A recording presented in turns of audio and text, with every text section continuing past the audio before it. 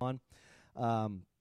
And so we've been talking about, we've been in the book of Daniel, and today we're going to deviate from the book of Daniel somewhat, and we're going to go to the book of Jeremiah, because Jeremiah is an exilic prophet. He is one that wrote and encouraged people and spoke truth during the exile. And so this morning we're going to look at Jeremiah. So you can go to Jeremiah chapter 29. Now, how many of you guys maybe have Jeremiah 29:11 somewhere in your house? Right? Okay, right? So you might know that one. That might be the only verse you know, right? Right? I can't quote many scriptures, but I can quote that one, Pastor, okay? So we're going to look at that context today. Not really going to read Jeremiah 29:11, but we're going to read kind of what's coming up to that. But before we get there, how many of you guys, you think you've got pretty good eyesight? All right, how many of you guys are blind as a bat like me? Okay, that's me. I have had vision trouble all my life. I remember when I was in second grade, I got my first pair of glasses, and it was like the world opened up to me because my mom, she was driving down Abercorn Street, and I was like, I can see Chick-fil-A! You know, as before Chick-fil-A, it was Kentucky Fried Chicken. I can see Kentucky Fried Chicken. You know, I can see McDonald's. I started seeing these signs, and it was amazing to be able to see the things, right, that you have trouble seeing before. And so I want to see how well you can see today. I'm going to give you about 3 pictures, and I want to see what you can see in these pictures. Some of you probably have seen these before, but don't cheat and don't tell your neighbor if. So what is this? How many of you guys see a duck? Raise your hand. How many of you guys see a rabbit? Raise your hand. How many of you guys see both now that we've said that, right? Can you see the duck and the rabbit? You know, the rabbit's kind of looking up, right? And the duck's looking that way, right? And so it's kind of that optical illusion about what do you see. You know, at first I see the duck, but then as I was trying to remember, I'd seen this picture before, and I'm thinking, what else am I supposed to be seeing here? I know I'm supposed to be seeing something else. And as soon as I cheated a little bit, and I read rabbit, and I was like, there it is, right there. There's the rabbit, right? Some of you guys will get this. The next one. How many of you see a vase? Vase. How many of you see a vase? How many of you see a face? Or faces, right? I mean, that's an easy one. That's an easy one, right? Right? Okay. All right, next one. What do you see? Planets. How many of you guys see planets? All right. What's that? Colored eggs? Not really the shape of eggs, but yeah, I guess, you know, I guess maybe there be more wrong with your vision than what we know, okay? That's all right. We'll pray for that later, okay? Altar call imminently after this. Okay, no. How many of you guys see the bottom of pots? Oh, right? I did. When I first saw that, I was like, that's planets. And then I read down, it's like, it's the bottom of pots. And I'm like, look at that. That's crazy. There was a bunch of others, but I don't have time for that because I actually have a message from God for you, so I want to get to that. Yeah, sometimes we have to look a little closer to see what God is trying to show us. Sometimes we have to look a little closer to see what God is trying to show us. And so this whole series about living in Babylon is about people who are living in exile. They are away from their home. They're in an unfamiliar place. They're not in a land that they've been raised in, and so they are exiles. And so we started with the statement a couple weeks ago that if you're living in Babylon and you want to make a difference, and we asked the question, how many of you guys want to make a difference? We made the statement that said if you want to make a difference, you've got to be different. If you want to make a difference, you can't make a difference unless you're different, right? You can't make a difference unless you're different. You can't just blend into the background. You can't just become wallpaper and just kind of be there thinking, hey, I'm going to make a difference. So if we're going to make a difference, we've got to be different. Now, I don't know how many of you guys, would you guys consider yourself an exile, right?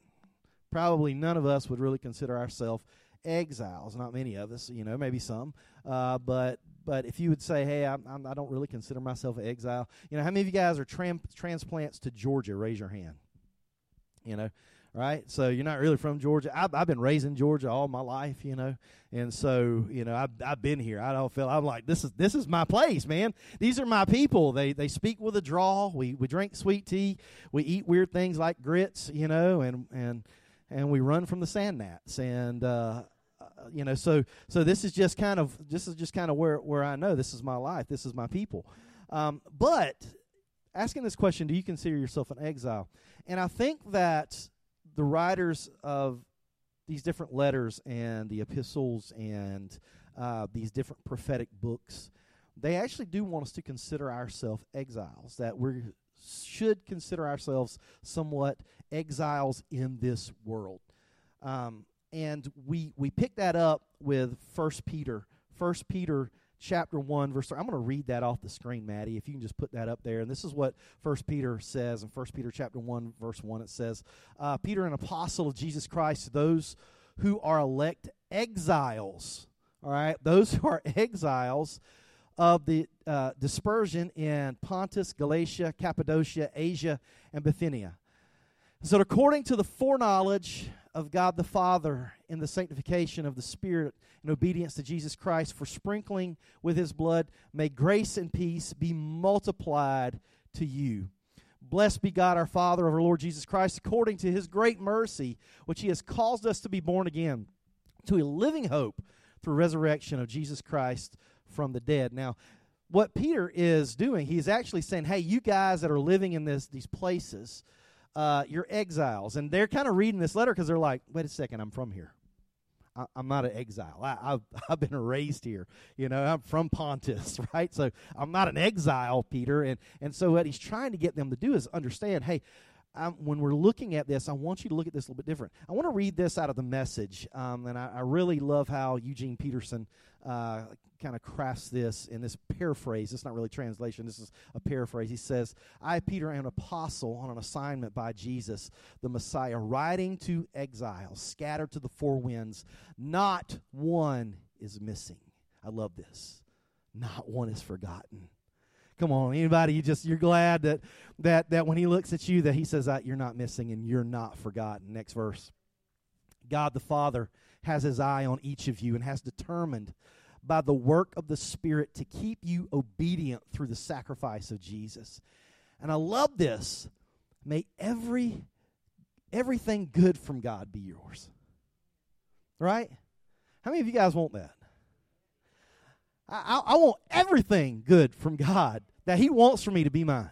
I want to live like that. I want to receive that. So yes, Peter, if I am signing up for something, I am signing up for that last line right there. May everything good from God be yours. Yes, amen. I put a stamp on it, an exclamation, and it does have an exclamation mark on it. I believe that, right? And so that's what I want. But he's saying, listen, you're exiles. And so what does that mean for us? What if you don't consider yourself to be an exile? What does it mean to be an exile? Well, let me give you a definition of what it means to be an exile. This is what it means. Being where you don't want to be with people you don't want to be with. Anybody, you say like, oh, wait, yes, I have been in exile. Yes, that makes much more sense now. I'm being where you don't want to be with people you don't want to be with. And if you think about these people that were taken from Jerusalem, taken from Judah and Judea, and they were marched about 900 miles to the east, and where present day Iraq is. That's where they were marched. And so the place where they were marched, it didn't look like where they grew up, right? It didn't have the hills and the valleys and all these places. It was flat, right? It's a different landscape. It's a different weather patterns. It's different when they look around, right? Different people that they're seeing now. And so they're in exile. They're in a place where they don't necessarily want to be around people that they don't necessarily want to be with. Today we're going to deviate from Daniel and we're going to go to the book of Jeremiah because when you look at Daniel and when you look at Shadrach, Meshach, and Abednego, all right, when you look at these guys and when you look at Jeremiah, they have been called wisdom warriors, right? Wisdom warriors, and maybe that's a cool term, right? Anybody, you want to be called a wisdom warrior, right? Somebody said, you're not that smart, right? But it's okay. It's all right. Because wisdom is from God, and God helps us see things. It's not really about intellect. I mean, we want you to use your intellect, and you've got to use your intellect, but actually wisdom goes beyond that. Wisdom is being able to see things in such a way where God gives you the vision to say, ooh, I didn't see that before, but I see this now, right? And so they are seeing things in such a way where they understand, hey, I'm an exile, but I've been called to live an exile ethic. What does that mean? Exile ethics. That's really what the message is about today, is exile ethics. What are the ethics of exiles? And I think that we see those ethics displayed in Daniel. We see those ethics displayed in his three buddies, Shadrach, Meshach, and Abednego. We see those ethics displayed in Jeremiah. And we also see those ethics displayed in Jesus, ultimately, right? So how do you live in a place that is not familiar and doesn't value what you value? It requires wisdom. It requires us to have wisdom in how we live, how we navigate life. And so I want us to go to Jeremiah 29, chapter 29, beginning in verse 4. Now, you would think that if the word from God to the exiles would be this: hey, listen, you're going off to Babylon, but I want you to resist. I want you to kick back. I want you to rebel. I want you to put up a wall. I don't want you to let them get near you. That's all right. So although I'm sending you there because you're being punished for sometimes that's how we look at this, because you're being punished for how you've lived and you didn't listen to me, and I'm going to send you to Babylon, but I want to make sure that when you get to Babylon, you just hold everybody back, right? You just resist as much as you can. And there's actually prophets who were saying that during that day. There were prophets who were saying, hey, listen, if you will resist and if you will put up a fight, if you will do that, then it won't be long before we're back at home. It won't be long before they're going to let us go back home because they're going to want to get us out of here. Jeremiah had a very different word from God. Actually, Jeremiah got a word from God, and he was told, he said, you better tell the people that these other prophets, he said, they're lying to them. These other prophets, they're lying. And you know what? They're going to die for it. Those guys, they're going to die. Don't listen to them. They're liars. And this is what Jeremiah, the word of God came to Jeremiah in Jeremiah 29, beginning in verse 4, says, thus says the Lord of hosts, the God of Israel, to all the exiles, right? Everybody who is not where you want to be. You're in a land far from home. You're where you don't want to be, around people you don't want to be around. To all the exiles. This is what God says. To all the exiles whom I have sent you into exile from Jerusalem to Babylon. Now, I want you to understand this, that the Bible uses Babylon as a model, right? So Babylon at some point in history is not going to exist anymore. But Babylon gets used as a metaphor. It gets used as like a place. It's like, hey, this is, if anything's bad, it's like Babylon gets labeled the metaphor, right? And so Babylon is existing at this point, but at some point Babylon won't be in existence, but it still gets used as kind of that comparison. I have sent you into exile from Jerusalem to Babylon. This is what he says. Build houses and live in them. Plant gardens and eat their produce. Take wives and have sons and daughters. Take wives for your sons and give your daughters into marriage, that they may bear sons and daughters. Multiply there. Do not decrease.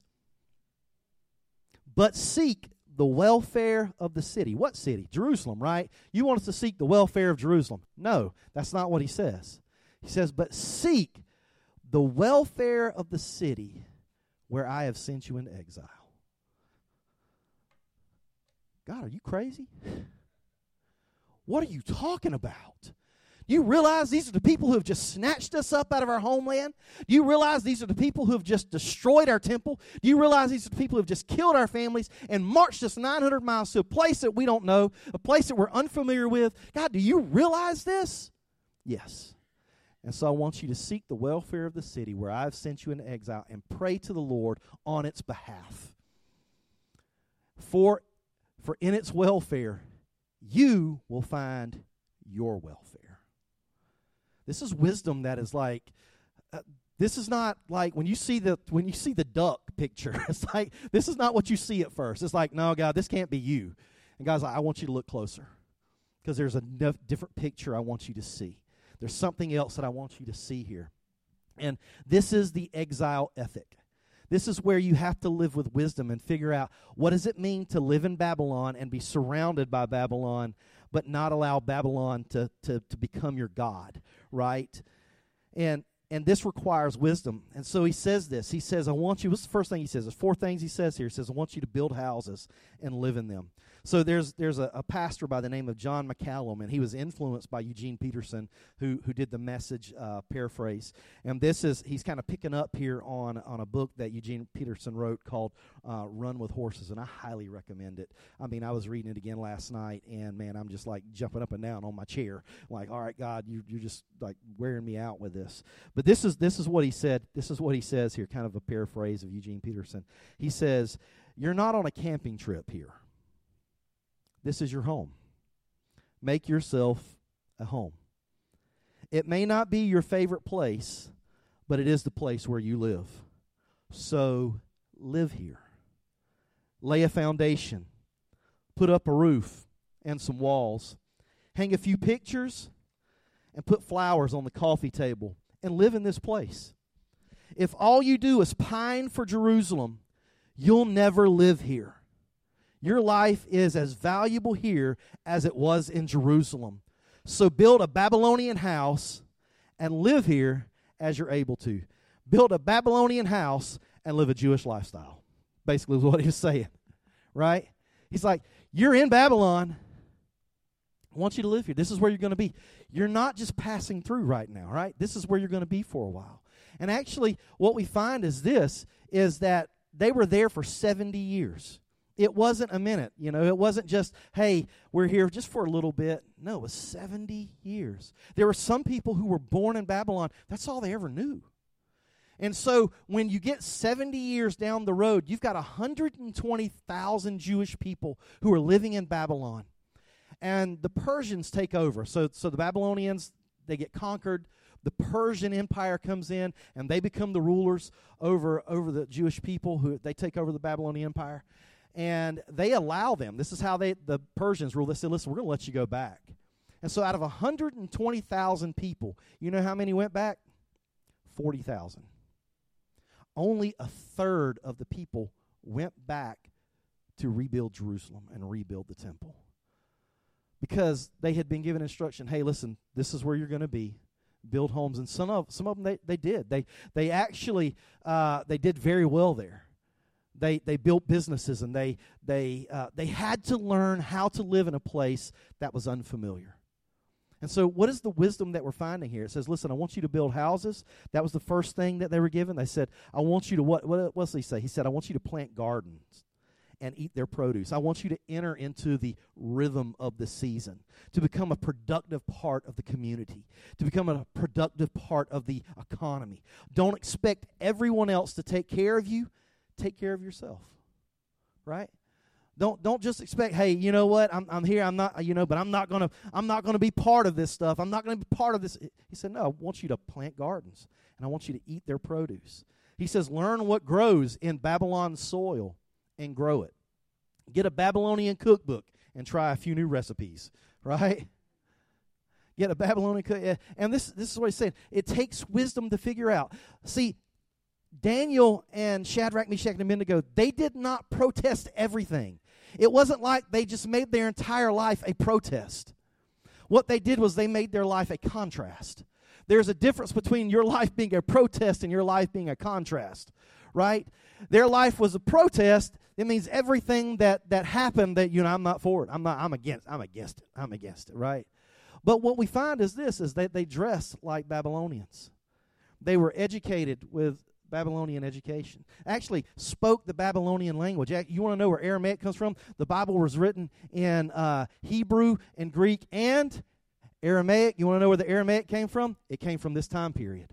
That's what they spoke. That was the common language of Babylon. As that's where they picked that up. And so the Babylonian Talmud. This is where all this comes from. And all these things that get developed, like synagogues and these things get developed during this period. Because the temple is gone, they got to figure out, how do we worship? How do we keep our identity as Jewish people? How do we live here and still love God, right? How do I live here and still live for God? And so there were a lot of things that had to change. And there were so many things that seemed like challenges. Actually, this became a period of great creative expression for the Jewish people. So many things got developed during this time period because they stopped looking at it as just opposition and they started looking at it as opportunity. How do you look at this world? Do you look at this world as just opposition? I'm here to protest everything that happens. Or are you saying, God, give me eyes to look for the opportunity where you want me to be? God, give me eyes to have the opportunity to see, Lord, is this where I need to speak? Is this where I need to let my life be influential? God, how do you want me to live? Give me wisdom to know the difference between just compromise and living in Babylon, right? Because we do. We need to know the difference between just becoming wallpaper and blending in and just letting our life be consumed. And that's not what he's saying. He's saying, don't let your life be consumed. Let your life be a contrast. Show that there's a difference. Because if you want to make a difference, you've got to be different. And so for us living in Babylon, it means, hey, that we're going to have to do what Jeremiah said. We're going to have to live here. We're going to have to build houses, plant gardens. It says marry and have a lot of kids. Be fruitful and multiply. That sounds like Genesis chapter 1, right? Be fruitful and multiply. Pass along your faith and your traditions. Tell your stories. Care for one another. Don't live in isolation. Isolation is an infection. Dr. Henry Cloud, this is what he says in his book, How People Grow. He says, virtually every emotional and psychological problem, from addictions to depression, has alienation or emotional isolation at its core or close to it. He says, listen, I don't want you to isolate yourself. I want you to become part of the fabric of the community. And I want your life to influence that fabric. I want, as you weave this Jewish thread in, I want that Jewish thread to begin to kind of bleed out, let the colors bleed out into the fabric. And it did. Because of their presence in Babylon, it actually changed the Babylonian Empire. Actually, what they found was this, is that as they learned to live there, there were parts of their religion, parts of their faith that grew. They were challenged. Eugene Peterson says it like this. He says, exiles thought that being an exile pushed them to the margins, pushed them to the edges. And what they found was this, that instead of being an exile and it pushed them to the edges, it actually being an exile pushed them to the center where God was at. That is a very different way to look at things. It says the pressure that I'm under does not push me to the edge. It pushes me closer to Jesus, right? It pushes me closer to the heart of God. And that's what we want. As exiles, we look around us and say, I don't agree with that. It's all right. I don't agree with that. But I am being pushed to the heart of God so that the heart of God that lives in me can be influential in those who live around me, right? And so, guys, we're called to be in community. I think, how did they survive? I'm going to ask the band to come play. I'm going to wrap this up real quick. How did they survive this exile? It is so interesting. Exile is probably not one of those themes that you just say, you know what, I really just want to go study some exile today, right? No, we study things like grace and love, right? But exile is a huge theme in the Scripture. And to study the exile ethic, it shows us that we have to live with wisdom, and we have to be willing to say, all right, God, there are things that go on around me that I don't necessarily agree with. But Lord, you've got me here for a reason. So help me see the opportunity and not always the opposition. Help me be part of the opportunity to bring your life and your kingdom. Let your kingdom invade through me, all right? But his kingdom has got to invade in you first. For his kingdom to invade through you, it's got to invade in you. So are you letting his kingdom invade in you, or are you just wallpaper and you're blending in? Are you consumed, or are you a contrast? See, for us, we're called to be people who live in exile ethic. And Jesus said this. Jesus, and I won't read this, Maddie, so don't worry about putting this up there. In Matthew chapter 22, they came to Jesus and they asked him, they tried to test him, is what it says. And they said, Jesus, is it right for us to pay taxes, basically? And what did he say? They were trying to trip him up. And he said, let me see the coin. Whose image is on it? He says, render to Caesar what bears Caesar's image. Render to God what bears God's image. What bears God's image? I bear God's image. So I'm going to pay my taxes. Come on. I'm going to pay my taxes. I'm going to be honest. I don't have to protest every little thing. There will be some things that, just like these Hebrew boys, I can't do that. I'm sorry. I'm sorry. I'm going to pray for Babylon, and Nebuchadnezzar, I'm going to pray for you. I can't do this. I can't cross that line. Not everything has to be a protest. Some things have to be a contrast. And we have to allow it to push us not away from God, push us to God. Push us closer to the center of God's heart to say, here we are. Let's not just survive, let's thrive. And that's what they did. That's what they had to do. Exile is the worst that reveals the best.